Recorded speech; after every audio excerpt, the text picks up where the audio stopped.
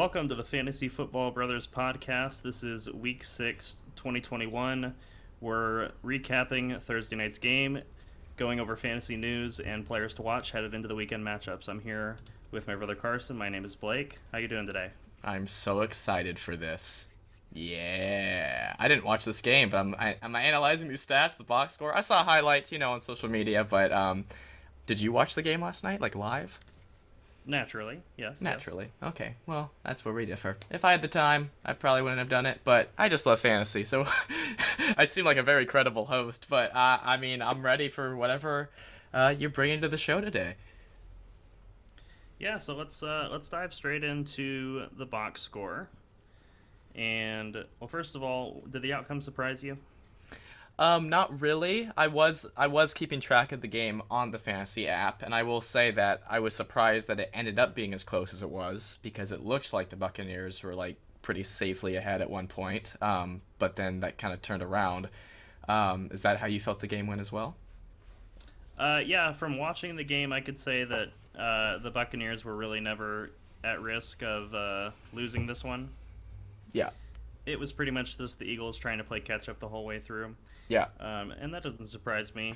What did surprise me a little bit was how about the performance from Leonard Fournette? No kidding. 22 carries? Like, I already knew that he was taking over the run game from Ronald Jones, but like Brady only had one less carry than Ronald Jones. That shows you how bad it is for Ronald Jones and why I guess Leonard Fournette, they're trusting him. I don't know why you call him Uncle Lenny, but they're trusting Uncle Lenny. And it's not even close. Yeah, and for context, Brady's 4 rushing attempts were a QB sneak to get the first, and then the 3 kneels that followed that. I was going to say, 4 carries for 1 yard. He seems a little inefficient. Yeah, quarter of a yard each attempt. Yeah, and also something that was interesting to me as I was looking at this is the 6 receptions from Leonard Fournette as well. He had more receptions and targets than Godwin and Mike Evans. What does that make you feel? Like, what about this offense? Well, I think that, Evans has these games where he's kind of a touchdown monster in that offense. Like he can either really show up and grab you 2 or 3 touchdowns, or he can kind of disappear and have very few catches like he did the other night. So I think that from that perspective, that's kind of on brand for Mike Evans, but kind of a disappointing outing from Godwin. Agreed. And certainly someone who rosters him, I was not happy to watch Antonio Brown get all of the looks again for a consecutive week. Yeah, do you think that, like, in future weeks, like, Brown... they're all must-starts, and that's what's kind of annoying, because, like, they will all pop off at some point. But Mike Evans has these games, as you said. Chris Godwin sometimes has them, but not as often. But Antonio Brown, I know that he hasn't been doing this every single week, but this is back-to-back weeks. Do you think this is, like, more to come from him? Or do you think, like, one of them will always just be leading over the other two?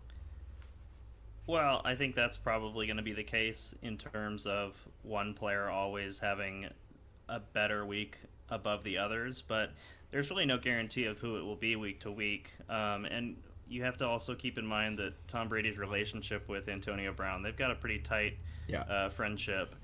And so I think that helps in how Brady approaches the offense. But, Brady moves the ball around. There were a lot of players in this game that registered a catch. Yeah. So it's not as though he's force feeding Antonio Brown or anyone else for that matter. Exactly. Speaking of that, I saw online that this was Brady's first 40 plus passing attempt game with 80% completion rate, and I thought that was interesting. So he definitely was. Yeah, his first time to have over 40 attempts and 80% completion rate. Interesting. Yeah, I thought that was unique. He probably that's a lot of passing attempts for any quarterback, and he's having like a career season. I don't know if this was counting last night's stats or just before that, but I read that he was on track for like 51 passing touchdowns and over 6,000 passing yards. Yeah, that's what I was about to say. And I think he could have gotten quite a few more yards if Fournette hadn't had such an effective night on the ground. Yeah, definitely. I think like fantasy wise, this looks like Brady didn't have an amazing day, but he's just playing very, very well. Yeah, very very good, high level football. And you're not upset with the production, although it is under projected finals, under Yeah, projected I'll totals say rather. especially in a six TD or 6 point TD passing league. I mean, you'd probably be more disappointed in a 4 point, but I mean, he still had a good game.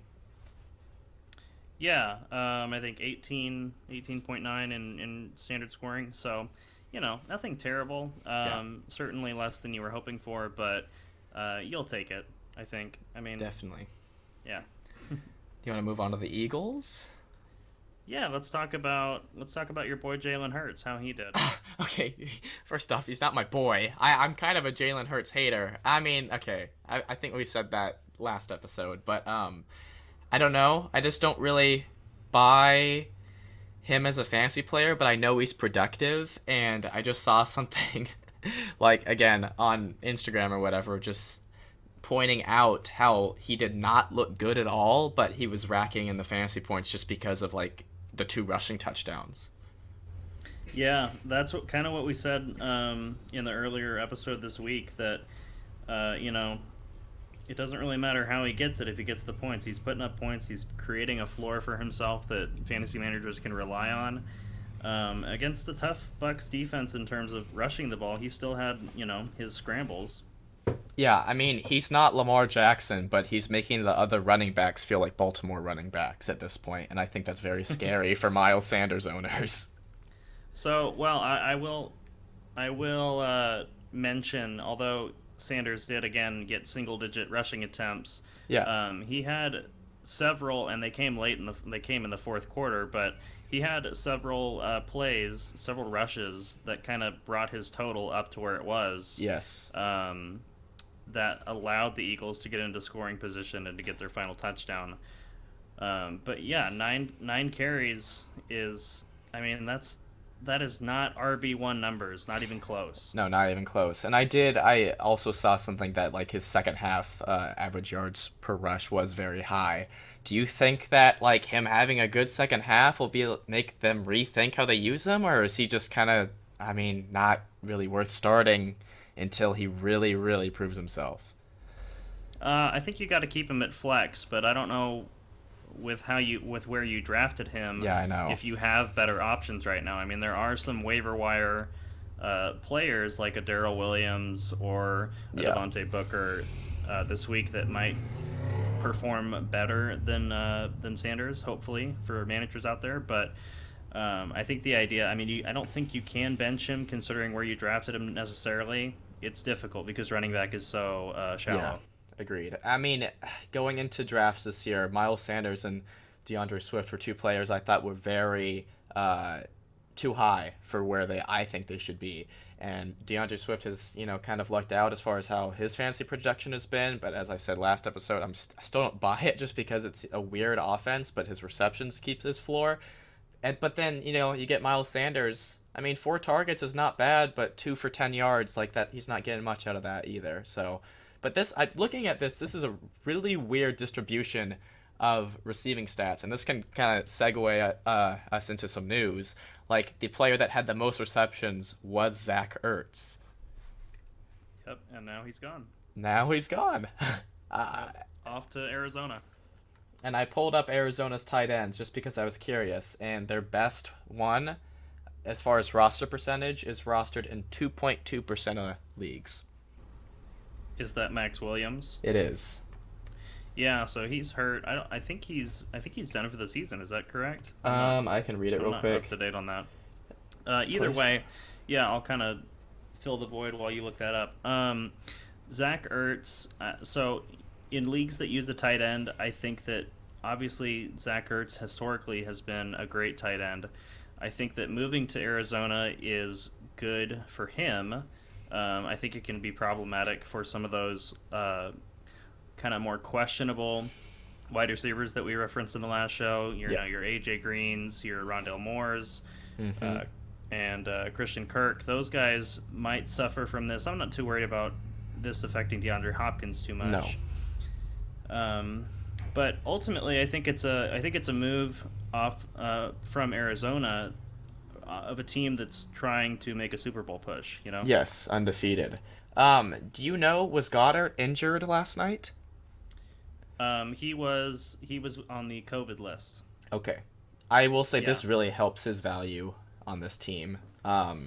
Yes, moving forward, this is a trade that benefits both tight ends Yes. because they have an independent role now in those Yeah. offenses. And then for Max Williams, I just pulled it up. As of Wednesday, the Cardinals have not confirmed that season ending, but multiple reports say that it's a torn ligament in his knee. So it probably is what Okay, I'm gathering from I this. believe that would motivate the trade.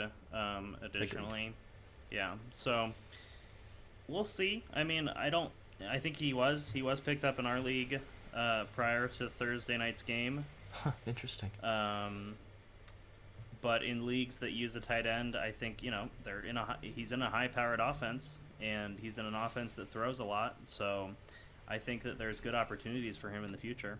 Yeah, I think he's worth a pickup in leagues that have tight ends. I mean, he went from being like the undisputed uh, top three, top two tight end, I guess just behind Kelsey. But I feel like there was even a point in time you could argue he was good as him. So his like descent was so rapid that I almost don't buy it. So I could see him being not back up to that level, but definitely better than he has been like the past 2 seasons for the Eagles. Yeah, I think it's very similar to the Hunter Henry, Johnny Smith situation, where both guys are going to kind of impede on one another thriving. Yes. So I think with those two guys on separate offenses, they're going to have the opportunities to be more consistent for fantasy managers out there. All right. Is that all we have for this game, or we just want to move on to news now? Yeah, I think we can move on. I mean, I would say that Devontae Smith. I mean, it was just Oh, it was yes. just a rough night. It was a rough night passing the ball for Jalen Hurts.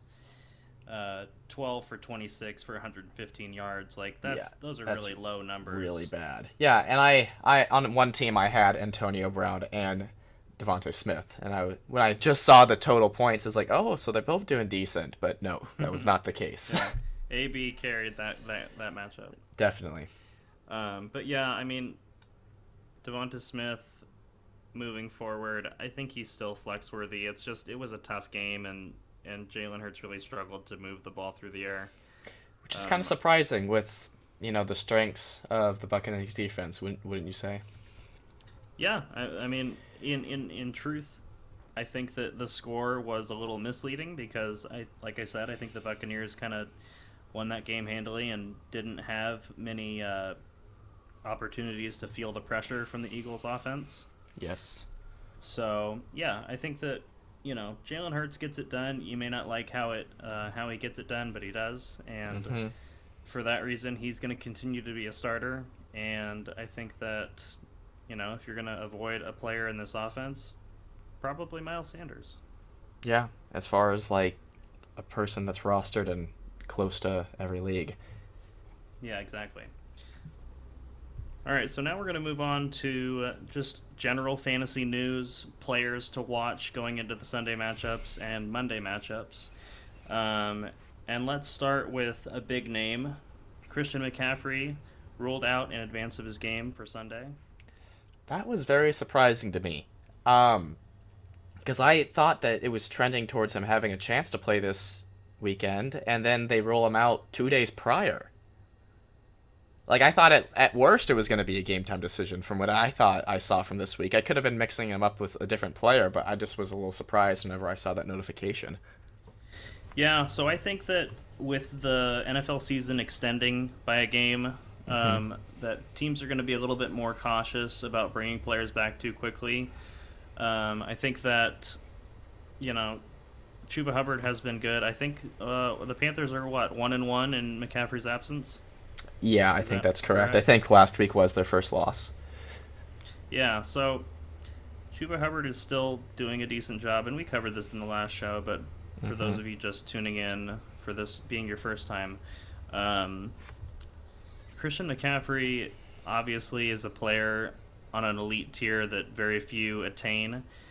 So naturally, Chuba Hubbard is not a one-to-one replacement, unlike Alexander Madison, perhaps. Yes. But Yeah, the reality is that they're probably just not wanting to rush him back and make sure that he's 100%. Do you know off the top of your head when their bye week is? The Panthers, I can check real quick.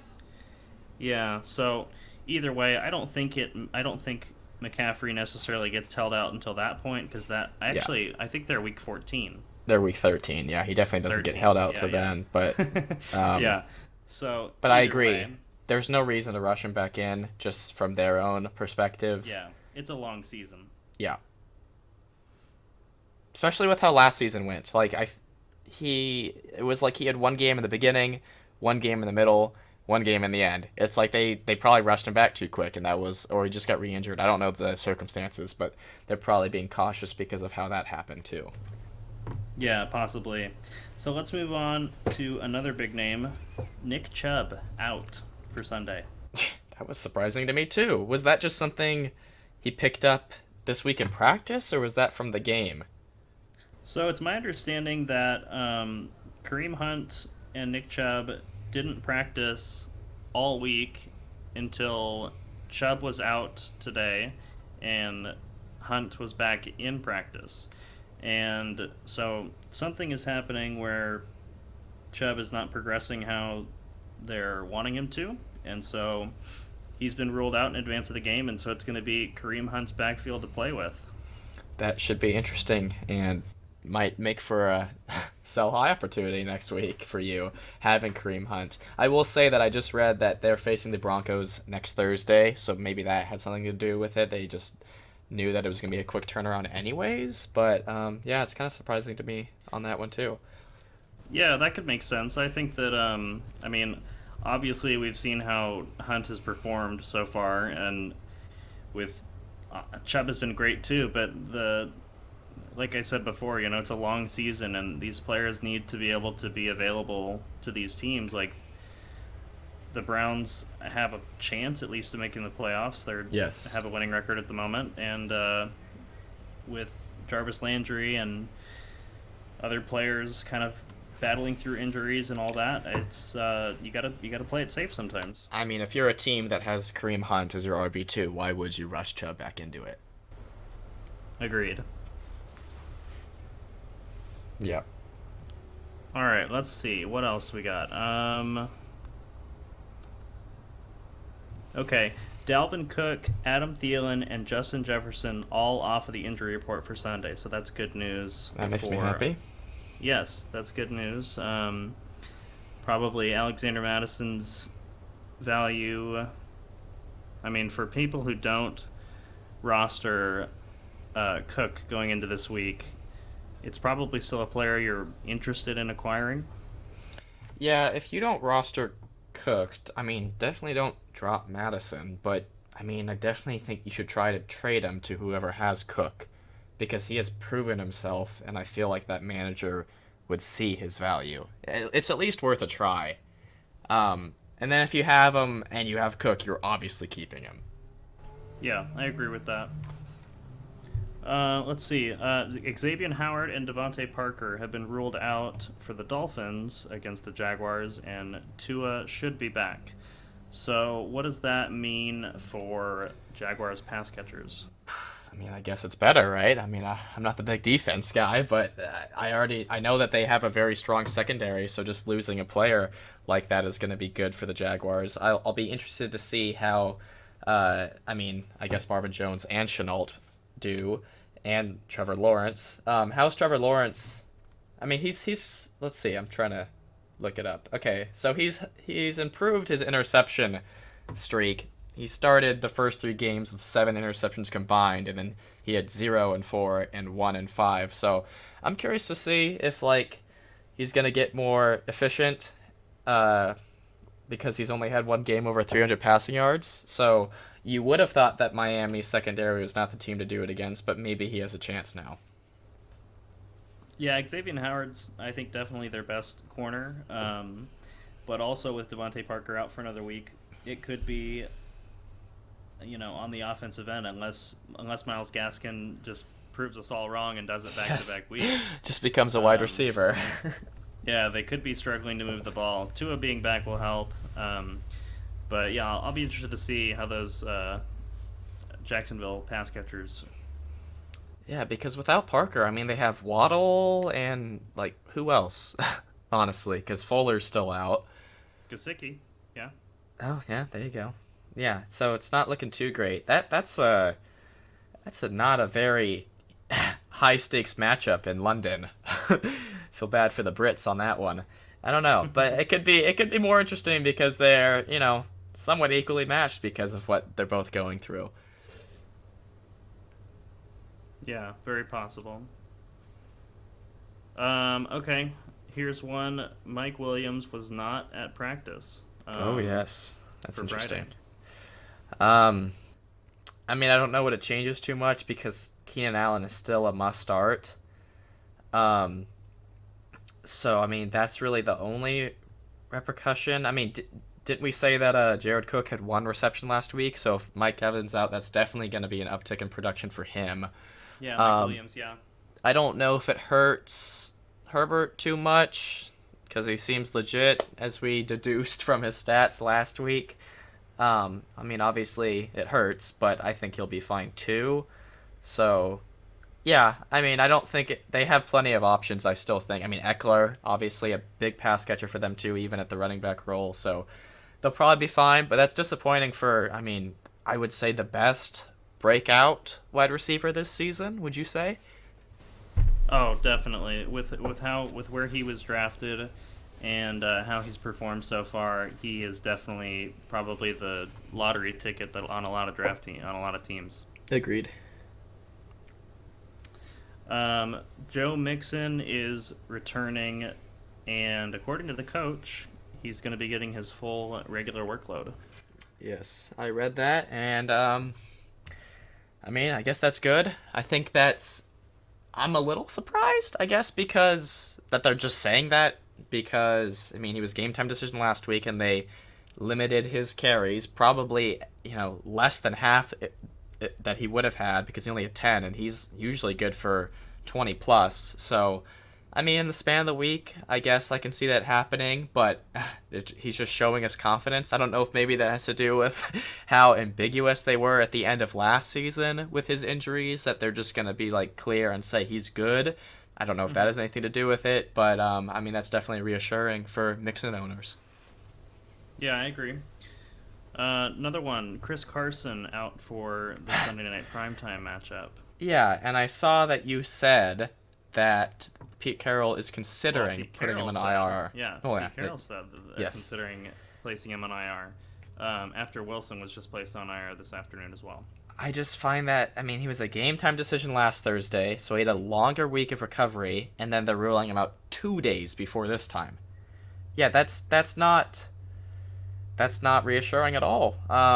I feel like, I'm glad I got Cook in a trade that I had last week, but most people, I would say, Carson's probably your RB2, and that probably makes you nervous unless you got lucky with one of your other people. But if not, then you're having to play a running back that you're not confident in because I just think that's how your roster structure would be if you have Carson. So yeah, that's definitely makes me nervous for people that have him. Yeah, definitely concerning to see that they're considering having him miss an additional 3 games on top of this one. Yeah. Daniel Jones not on the final injury report, which probably means for certain that Mike Glennon will not be seeing the field at least to start the game. Yeah, That's good for them. Yes, for sure. And are there any updates or injury designations for their wide receivers? I'm not sure on that. So Kenny Golladay has been ruled out in Yes. advance, but Darius Slayton and Kadarius Toney are both questionable. I'm not seeing anything about Sterling Shepard. Yeah, on the fantasy app he's listed as healthy. So Okay, yeah, so he's good. So they'll have most of their weapons, it looks like, besides Saquon. yeah, so that should be interesting. Do you think that for people hoping a big week for Devontae Booker, do you think that hurts him at all, or he'll still be like good for at least solid flex numbers? Yeah, I'm not too worried about Devontae Booker in the offense. I think that he's in position to get a lot of volume with Saquon Barkley out, And with Daniel Jones there, obviously he's going to lose out on some rushing attempts from him because Daniel Jones has designed runs in that offense. Much less so than Mike Glennon, I'm sure. But I think overall, when the offense is moving down the field more efficiently, which should be the case with Daniel Jones under center, Devontae Booker will have some opportunities in the red zone, I think. Even though the Rams are a tough defense, I still would not feel worried about starting Devontae Booker at flex or maybe even RB2. Yeah, I feel like he is a very safe floor for what he's filling in for. Because you just see offenses that have those type of running backs, and that's why their handcuffs are so valuable because they're just in a good system to fill in for. Yeah, agreed. And then I think probably one of the last things we'll cover is DK Metcalf has a foot designation, but or let me rephrase that. DK Metcalf has had his foot be an issue through practice this week, but no injury designation going into the game, so he's expected to play. Does that concern you at all, considering what's his name? I'm drawing a blank. The quarterback. Oh, Russell Wilson? No. Oh, the replacement, Geno Smith? Yeah, Geno. Yeah. How are you feeling about Geno Smith being in that offense? It makes you nervous that they're just getting, injury designations all over the place. And even though he doesn't have one, he's still not even in the clear, honestly, at least for the potential of re-injury. But, I think he'll be fine. He filled in fine for Wilson. I don't think it hurts Metcalf or Lockett. Lockett's fine, right? He's cleared? He's healthy? Yeah, all good.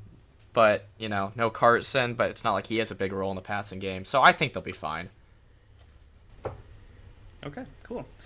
Well, this was kind of an impromptu, kind of compilation of news and reviewing stuff, recapping. So we'll try to get a method down in the future, but hope you guys enjoyed listening to this Thursday Night Football recap and players to watch into the Sunday matchups. So my name is Blake, and I'm here with my brother Carson. Thank you guys for listening. Thank you for listening, and we'll see you next week. Bye-bye.